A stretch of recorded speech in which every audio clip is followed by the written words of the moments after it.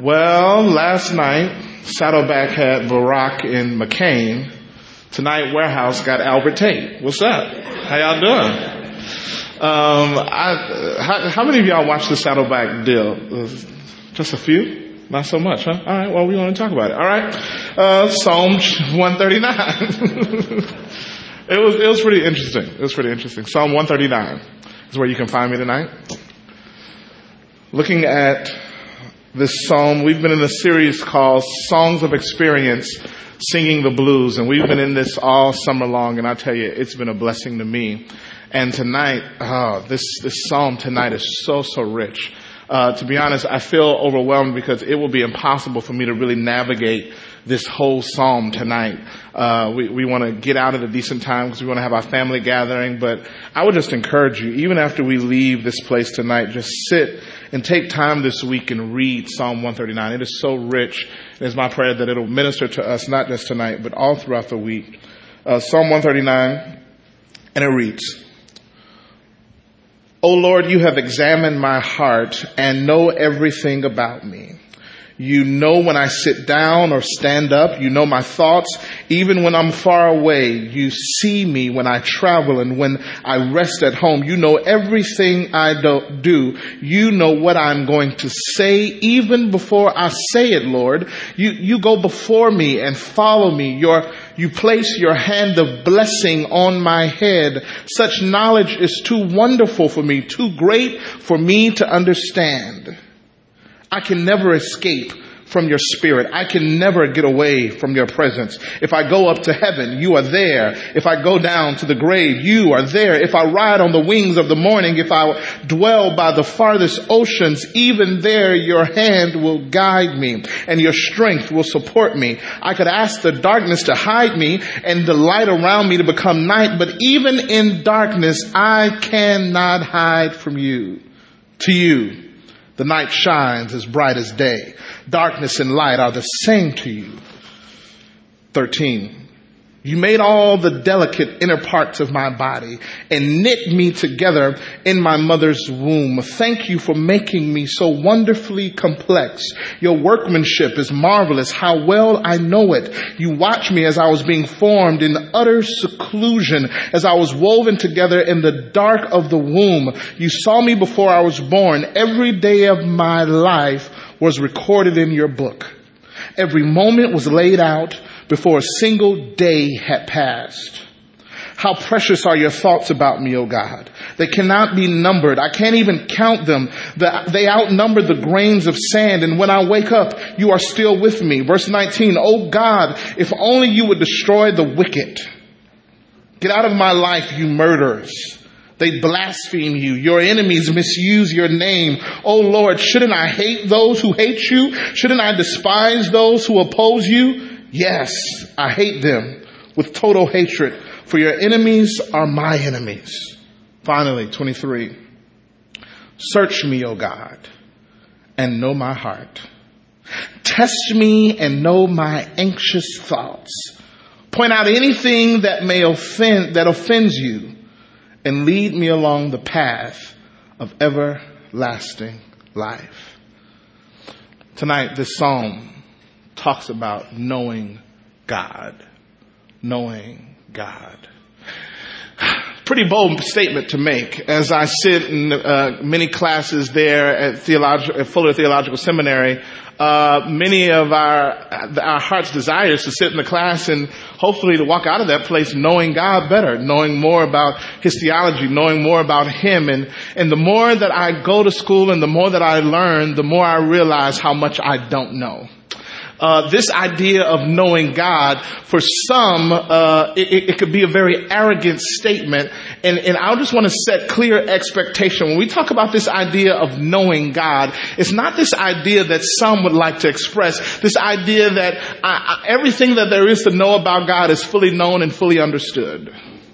That God, he makes so much sense. He's logical. It's all, I got it all wrapped up. As a matter of fact, I can put him in a nice little box with a nice little bow and give him to you for Christmas.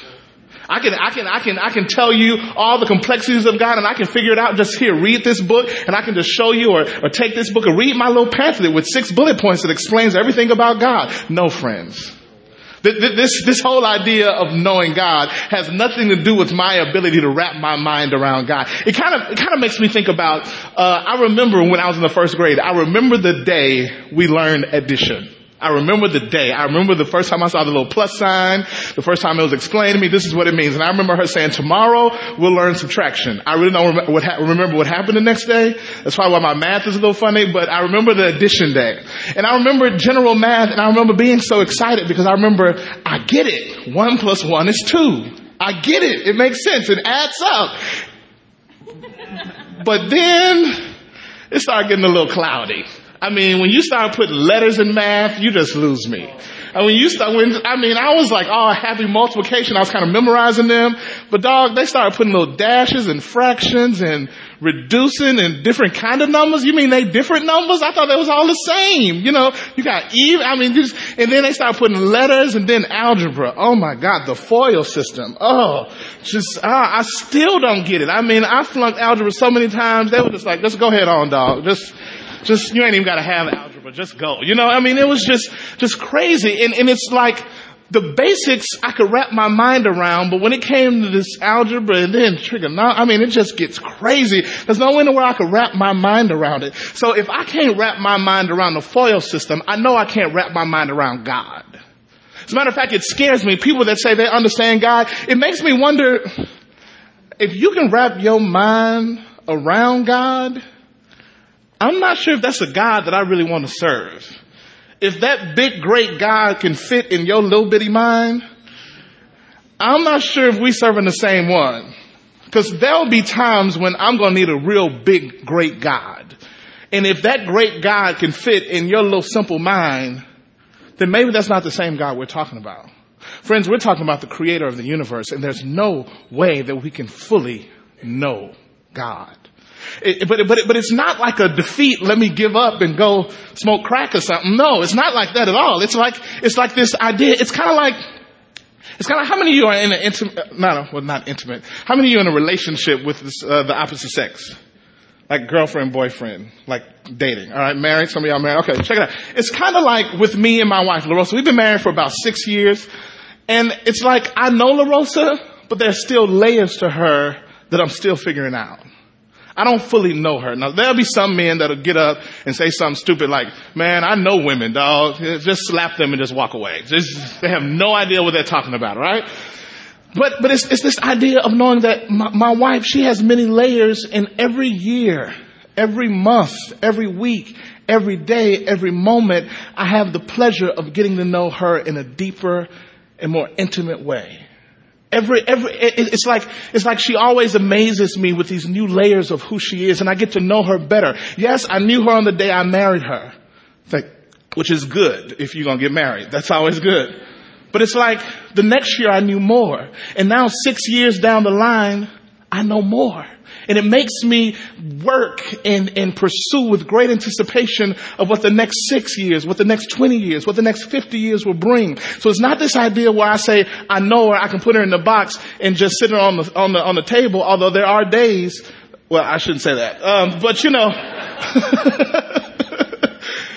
yeah, I was just kidding, baby. I'm sure she's going to be listening to the podcast, so I got to put that in. Brother got to sleep tomorrow night. All right, so what was I talking about? Oh, yeah, the box. So it's like, so it's not like I know her in an effort to try to lock her down and say, I got her figured out. But it's like, I know her, but there's still so much more to know.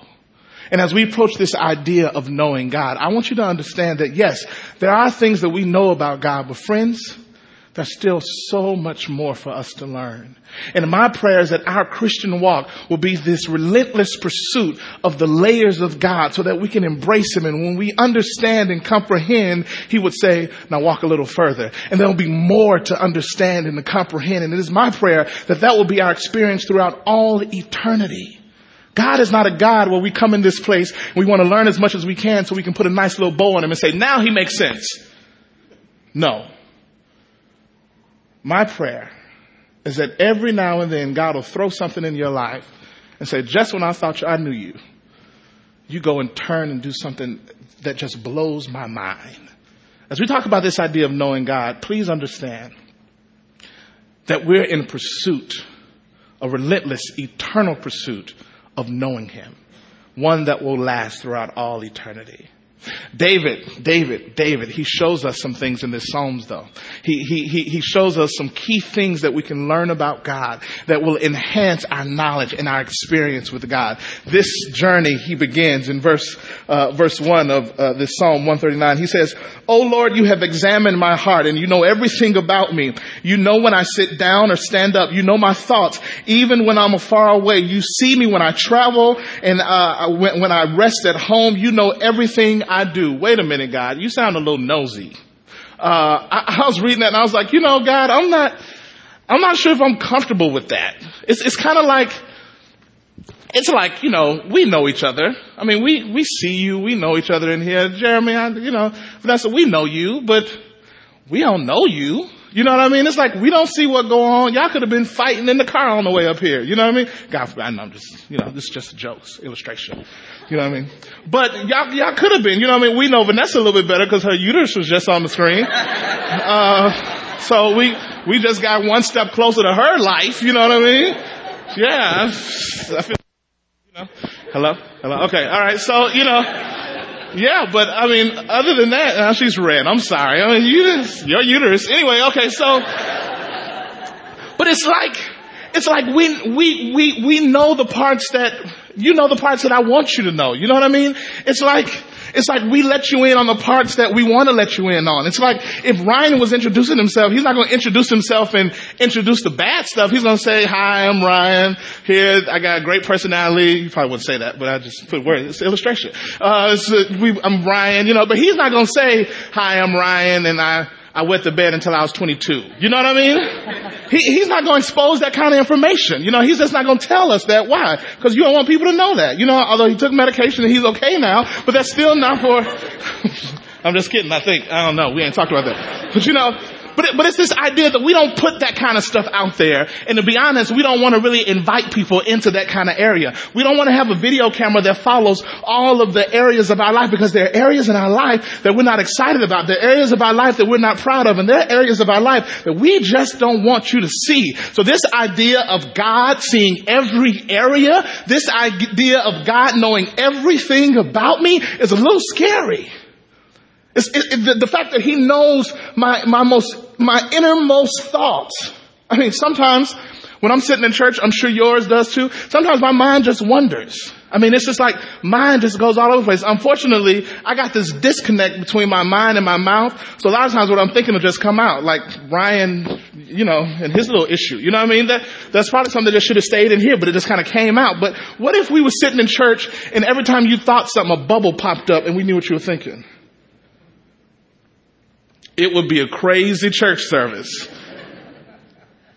Because we don't want people to know the innermost parts of who we are. Because there are things in that area that's not all that well put together. There are things in that area that's just not ready for public display. But God says, "I know you. I know every area about you. I know all of you." And David didn't take offense to it. As a matter of fact, David embraced it. It was as if it was a relief to him. It was exciting to him, and I could really understand that. I reflect back on my years in high school. Whoa. And when I was in high school, I really I hit a dark season in my life. Around the 10th grade, I just started skipping school and just not going. Not only did I start skipping school, but I remember hanging out with friends and cousins, and we'd all skip school together, and we'd just do crazy stuff. I mean, we would go out, and they introduced me to a whole lot of things that I'm really not proud of, but I remember smoking weed for the first time in the 10th grade. One of my friends had lost his grandfather, so we were riding around in the graveyard where his grandfather was buried in the middle of the day, smoking weed. And I remember watching it happen, and I remember that just kind of becoming a part of my life, and then just drinking alcohol. And I just remember that just kind of becoming this whole season. And for the next 2 years, my life was spent like that. I mean, for the next year and a half or so, and it got to the point where it was affecting my grades. I mean, I didn't go to school for 2 weeks in a whole row where I just stayed at home and just didn't go to school at all. And so you can imagine what my English grade was looking like. I remember we got progress reports, and I got this progress report one time, and my average was a 7. Like 7. 1, 2, 3, 4, 5, 6, 7 out of 100. But, you know me, I was a great manipulator, so I went home and my mama found it. I had no intentions of her seeing it. So she come in my room all upset and she was like, "What is this? What are you doing with a 7 average?" I was like, "Mom, it's on a scale of 1 to 10. So I'm doing okay." She was like, "Oh, okay." Yeah, it was a little rough, but I was good though. I convinced her. But that cycle began to come and haunt me. And in the best of my moments, if I was having a great day, there was something that always reminded me, "Albert, you're living a lie." And that the reality is you're flunking out of school. And this lie went on all the way up to the summer before my senior year. My mom had been asking me for my report card. My mom had been asking me. I had been able to fool her by not turning in a report card or create my own and signing one. I mean, I was just doing all kinds of stuff. But she had been asking me, and I had said, "Oh, I forgot to pick it up at school," or "I left it in my locker," or, "Well, this one summer night, I'll never forget it. I was sitting on the couch at my house and sitting there with my sister and we were watching TV. And I remember my mother screaming from the back room. She said, 'Albert, bring me your report card. And you better not have any excuses.'" And I knew in that moment that this was the night that the last 2 years of my life was about to be exposed. I knew that in this moment, all the lying that I had been doing for the last 10 years, all the deceiving, all the manipulating, all the skipping school, all the drugs, all of the things that I had been involved in, the drinking, the alcohol, it was about to be exposed. And I'll never forget walking to her room, and her and my dad were just sitting there, laying in the bed. And I remember her asking me, "Now, where is your report card?" And I remember this is the moment that I had feared for 2 years. And in that moment, I took a deep breath. And when I went on to tell my Christian mother, who was the worship leader at our church, that her son had not only been skipping school, but had flunked out of school, was not about to be graduating anytime soon with all of his friends. Not only that, but your son had been smoking marijuana and had been drinking alcohol, had been on street corners where drug deals had been going down. And I remember telling my mother this and telling the story, and the tears streaming down my face. And I never forget it. My mother got up out of the bed. She looked at me in utter shock, and tears began to stream down her face, and she ran to me with her arms open and grabbed me. And I remember in that moment taking a deep breath and saying, "She knows." The peace of getting it out and her knowing. No longer did I have to lie. No longer did I have to hide. No longer did I have to cheat. In this moment, for the first time in the last 10 years, Albert Tate was fully known. And it was a relief. David says in verse 5, he says, "God, you go before me and you follow me." Here it is. "You place your hand of blessing on my head. Such knowledge is too wonderful for me, too great for me to understand." Friends, God knows you. He knows the good, the bad, and the ugly. And I'm convinced that what David is trying to push us to see is not to try to run away as if God is some nosy God and that there are areas that we want to hide from him and there are areas that we want to cover from him. But he's saying, come out and expose and feel the freedom and the peace of being fully known by God. When my mother found out the truth about me, my dad was sitting there. I remember my mother holding me and hugging me. And in that moment, me knowing that not only does she know me, but she still loves me. Not only does she know all of the stuff that I've done, but in spite of all of that, she can still sit here and hold her dropout, druggy son. Friends, let me tell you something. He knows who you are. He knows all of who you are. Not just the piece that you show us here at the warehouse, not just the piece that they see at the job, not just the piece that they see at home, but he knows all of you. He knows your innermost thoughts. And not only does he know you, but he loves you. He loves you. Stanza 2. David goes from this concept and he says in verse 7, he says, I can never escape from your spirit.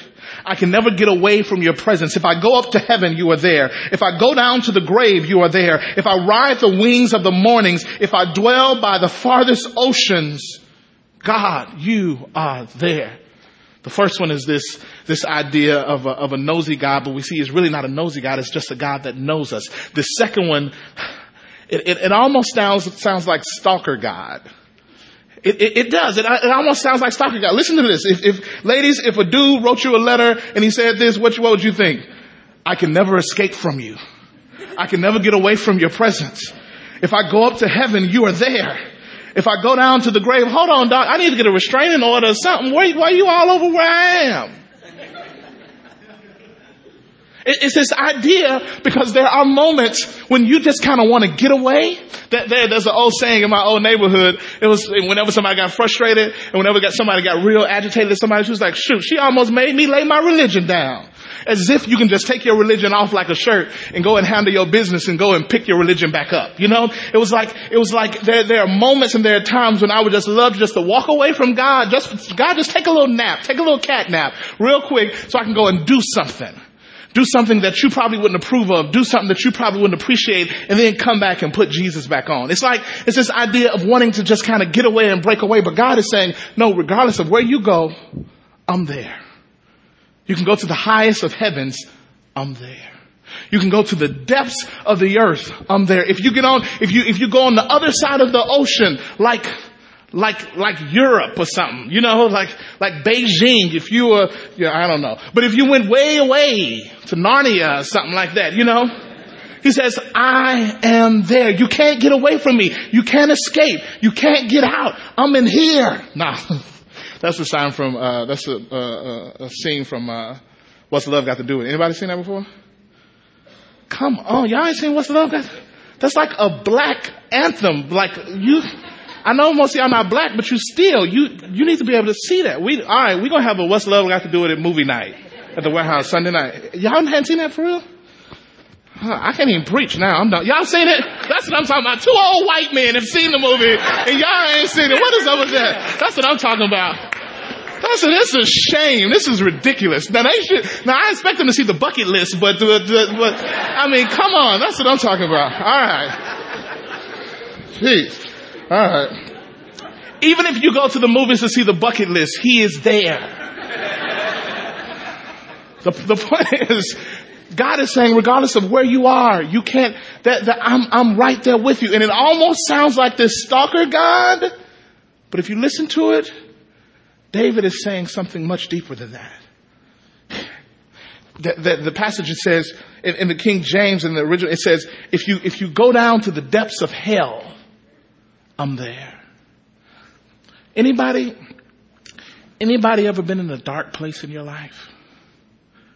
I remember in junior college, I remember going through this state of depression where I was really depressed for probably about 4 to 5 weeks. And I mean depressed to where sunlight aggravated me. I wanted to keep the blinds down. I didn't go to class. I stayed in my dorm room all day long. All because I just wanted to stay and I wanted to live in isolation. I didn't answer the phone. I didn't communicate with him. I really wanted to be by myself. And I found myself attracted in living in utter darkness. I didn't want to be anywhere. David, he talks about that and he says, even in the darkness, you are there. It's almost as if he's saying, even in my darkest moment, in my roughest place, in my most immoral state. Have you ever messed up and felt so guilty, felt so ashamed, and felt so isolated and so alone? And David is saying, even in my isolated, dark place, God, you are here. You are here. My darkness is nothing compared to your light. Even my darkness is light to you. I try to use my darkness to hide me, but my darkness could never compromise the power of your light. Even in darkness, even in shame, even in guilt, even in sin, God, you are there. There's nothing that I can do to escape your love and your light and your power. There's nothing that you're willing to allow to separate me. I can't get away from your love if I tried it. I can't escape your presence. Just tonight, as I was preparing the message, this morning when I was at church, I got a word that this young man had run away from home and his mom was worried because he was missing.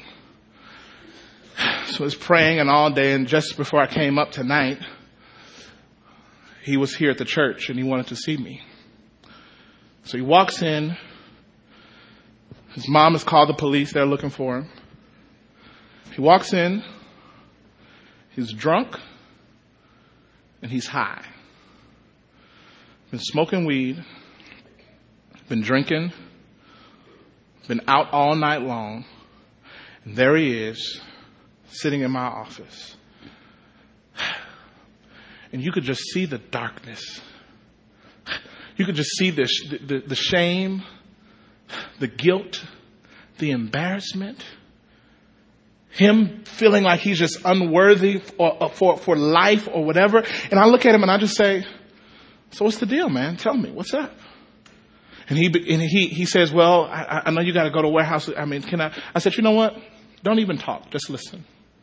And I leaned in close. And I looked him dead in his eyes and I said, God has a plan for your life. When I said that, the tears came streaming down his face. And this drunk, high, dark young man got a flash of the light of God in that moment.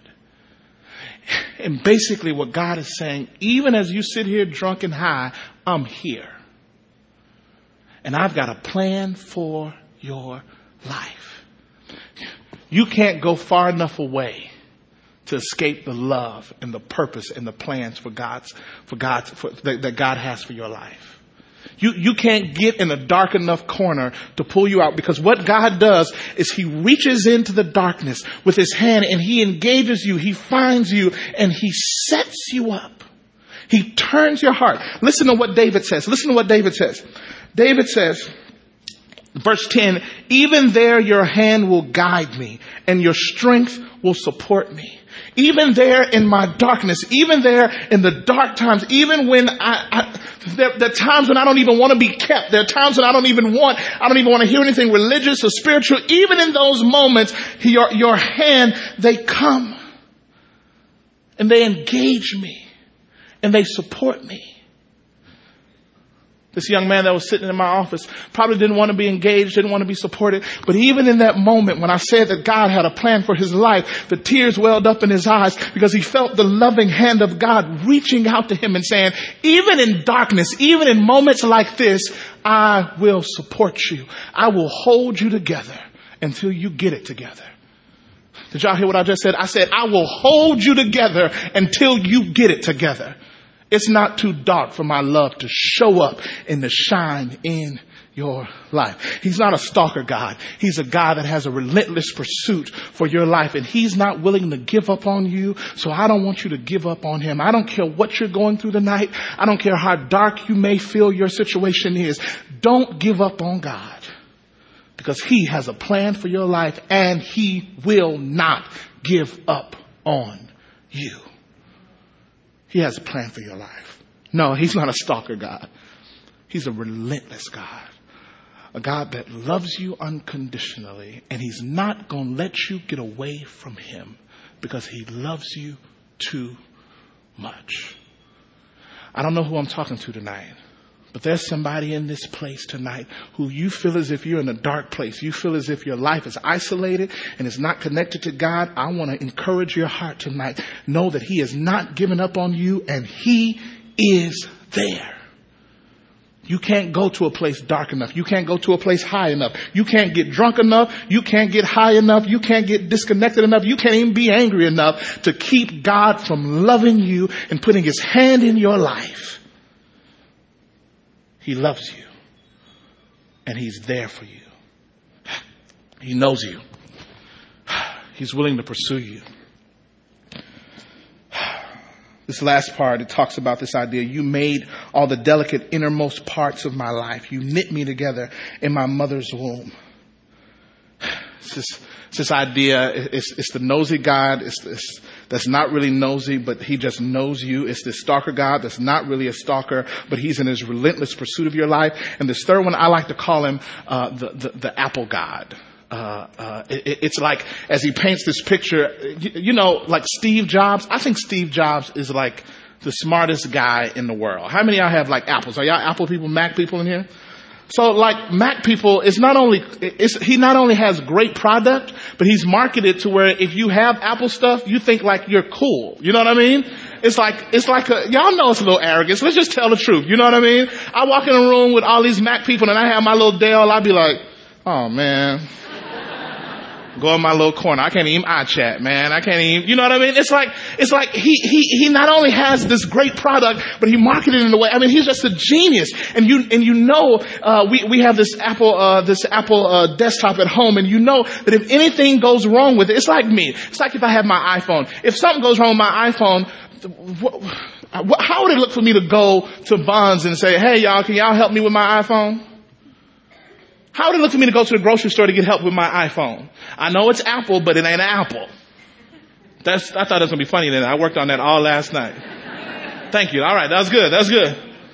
It's like, no, you go to the creator, you go to the designer, you go to the genius who created it, because that's the one that knows how to fix it. I see God as he's talking about the beautiful creation of children, and he goes to the womb, and he goes to the very, the smallest details of the evolvement and the evolution of a child growing in a woman's womb. And David talks about how meticulous and how great it is and how genius God is for being able to develop and create this child.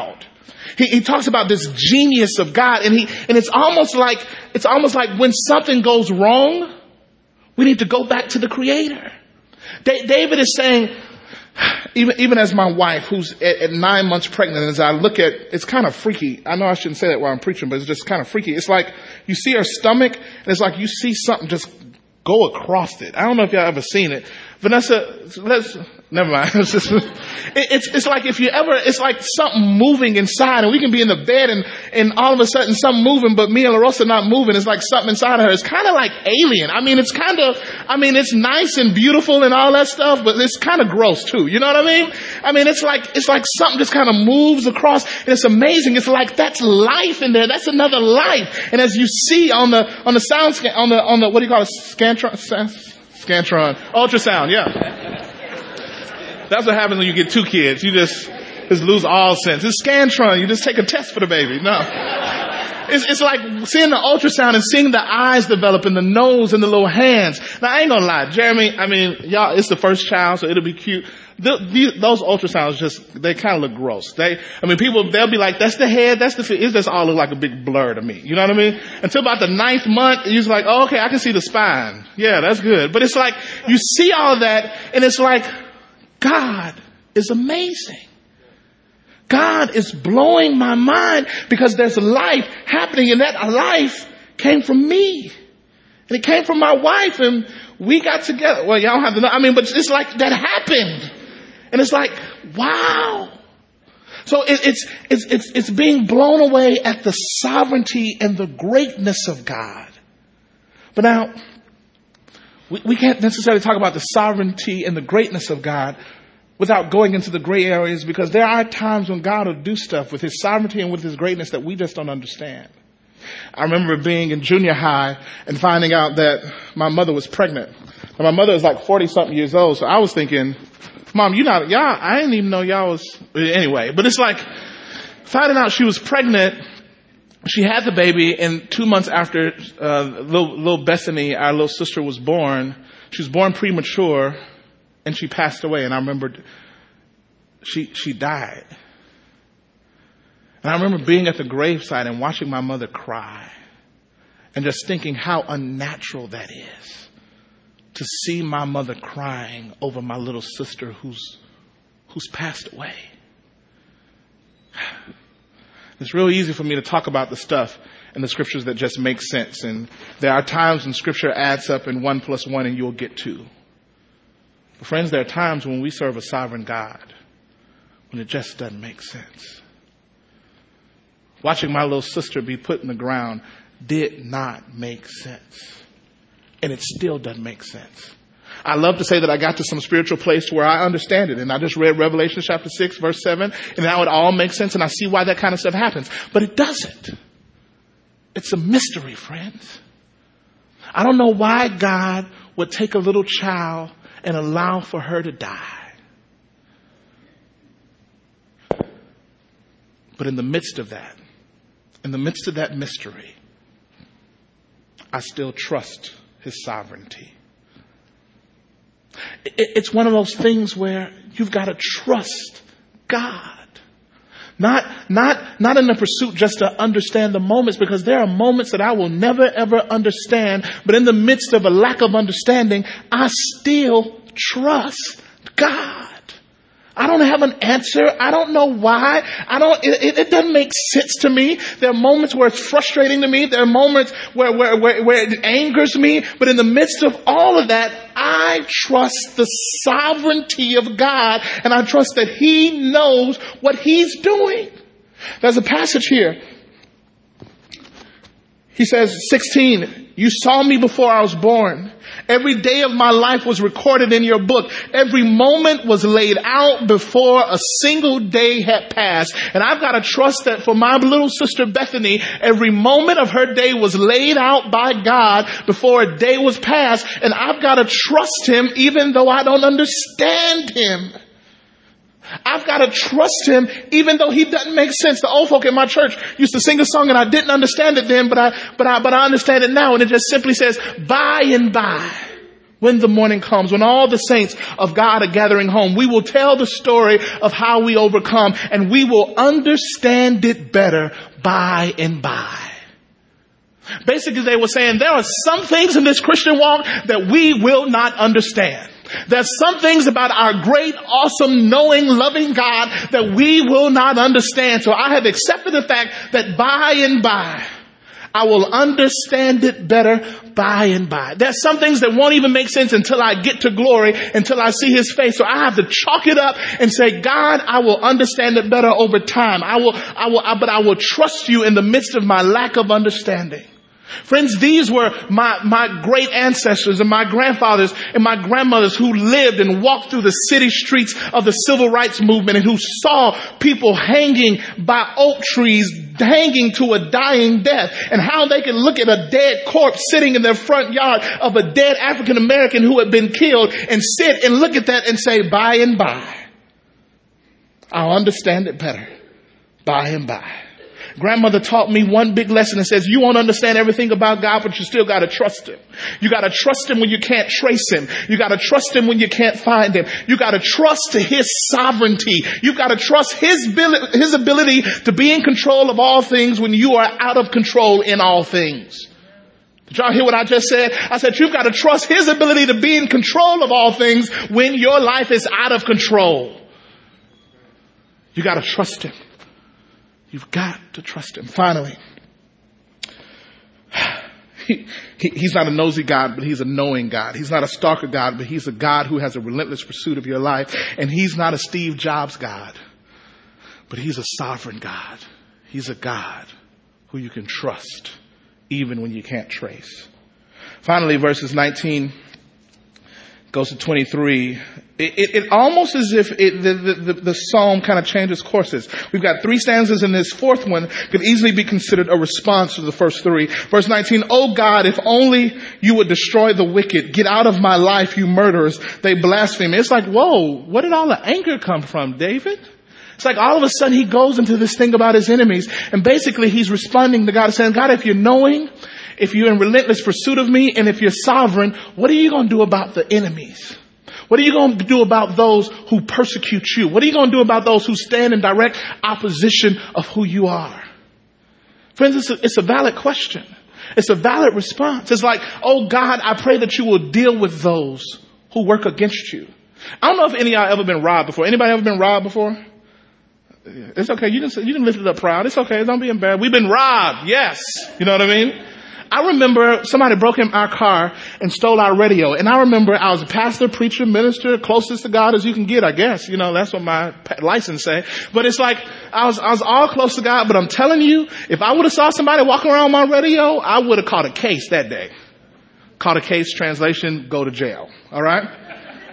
Because I was so angry and I wanted vengeance. I just wanted to do something to somebody. You know what I mean? John Lewis is over our ministry council. That's over with. I've worked that out with God, and that's no longer a part of my life. Job security. But I'm telling you, if I could have caught my enemy in that moment, my enemy would have been dead. And David is saying, God, I need you to deal with my enemies.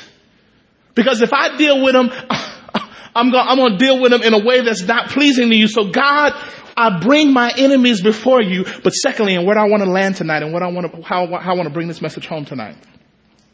Secondly, God, not only do I want you to deal with my enemies, but I want you to deal with the enemy in me.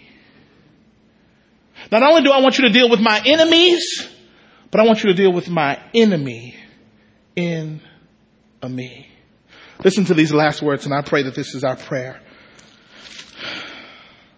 Search me, O God, and know my heart. Test me and know my anxious thoughts.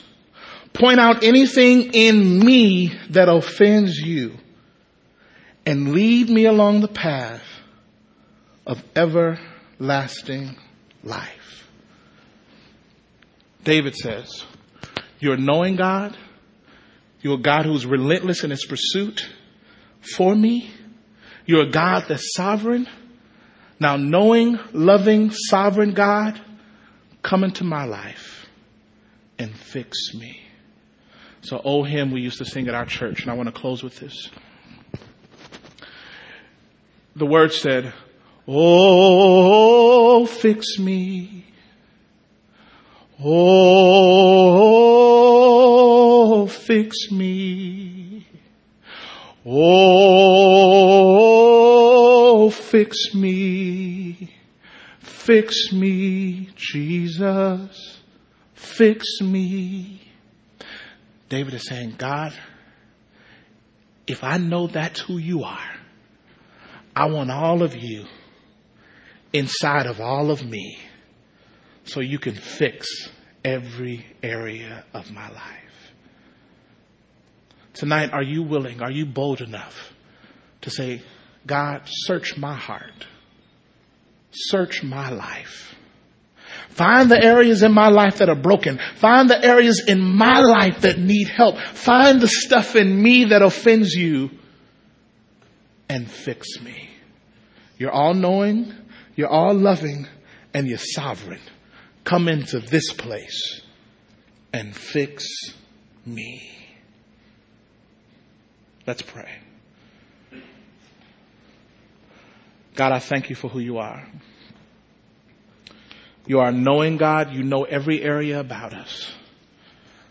You're a loving God. That love is willing to pursue us regardless of where we find ourselves. Tonight, God, some of us find ourselves in very high places. As a matter of fact, some of us so high to where we feel this strong dependence. Where there are moments where we say, shoot, I can do this almost by myself. God, there are times when we reach so many high moments where we feel as if we don't even need you, God. Be there in those moments, God. There are those of us who may be in this place that find ourselves in dark places, God. Isolated and lonely. God, through your word tonight, we see that even in those places, you are there. Tonight, our prayer is simple. Our request is simple, God. And it is this. Search us, O God. Know our hearts. Test us, God, and know our anxious thoughts, the areas that make us anxious, God. We bring them before you tonight. And we pray that right here, right now, in this moment, you would point out anything that offends you in our life. And lead us along the path of everlasting life. Tonight, God, show us ourselves. Help us to see the areas that are in desperate need of you. And our response to that is, oh, fix us. Fix me, Jesus. The broken attitude, fix us, Jesus. The frustrations that we may have in our lives, fix us, Jesus. The depression that we struggle with, fix us, Jesus.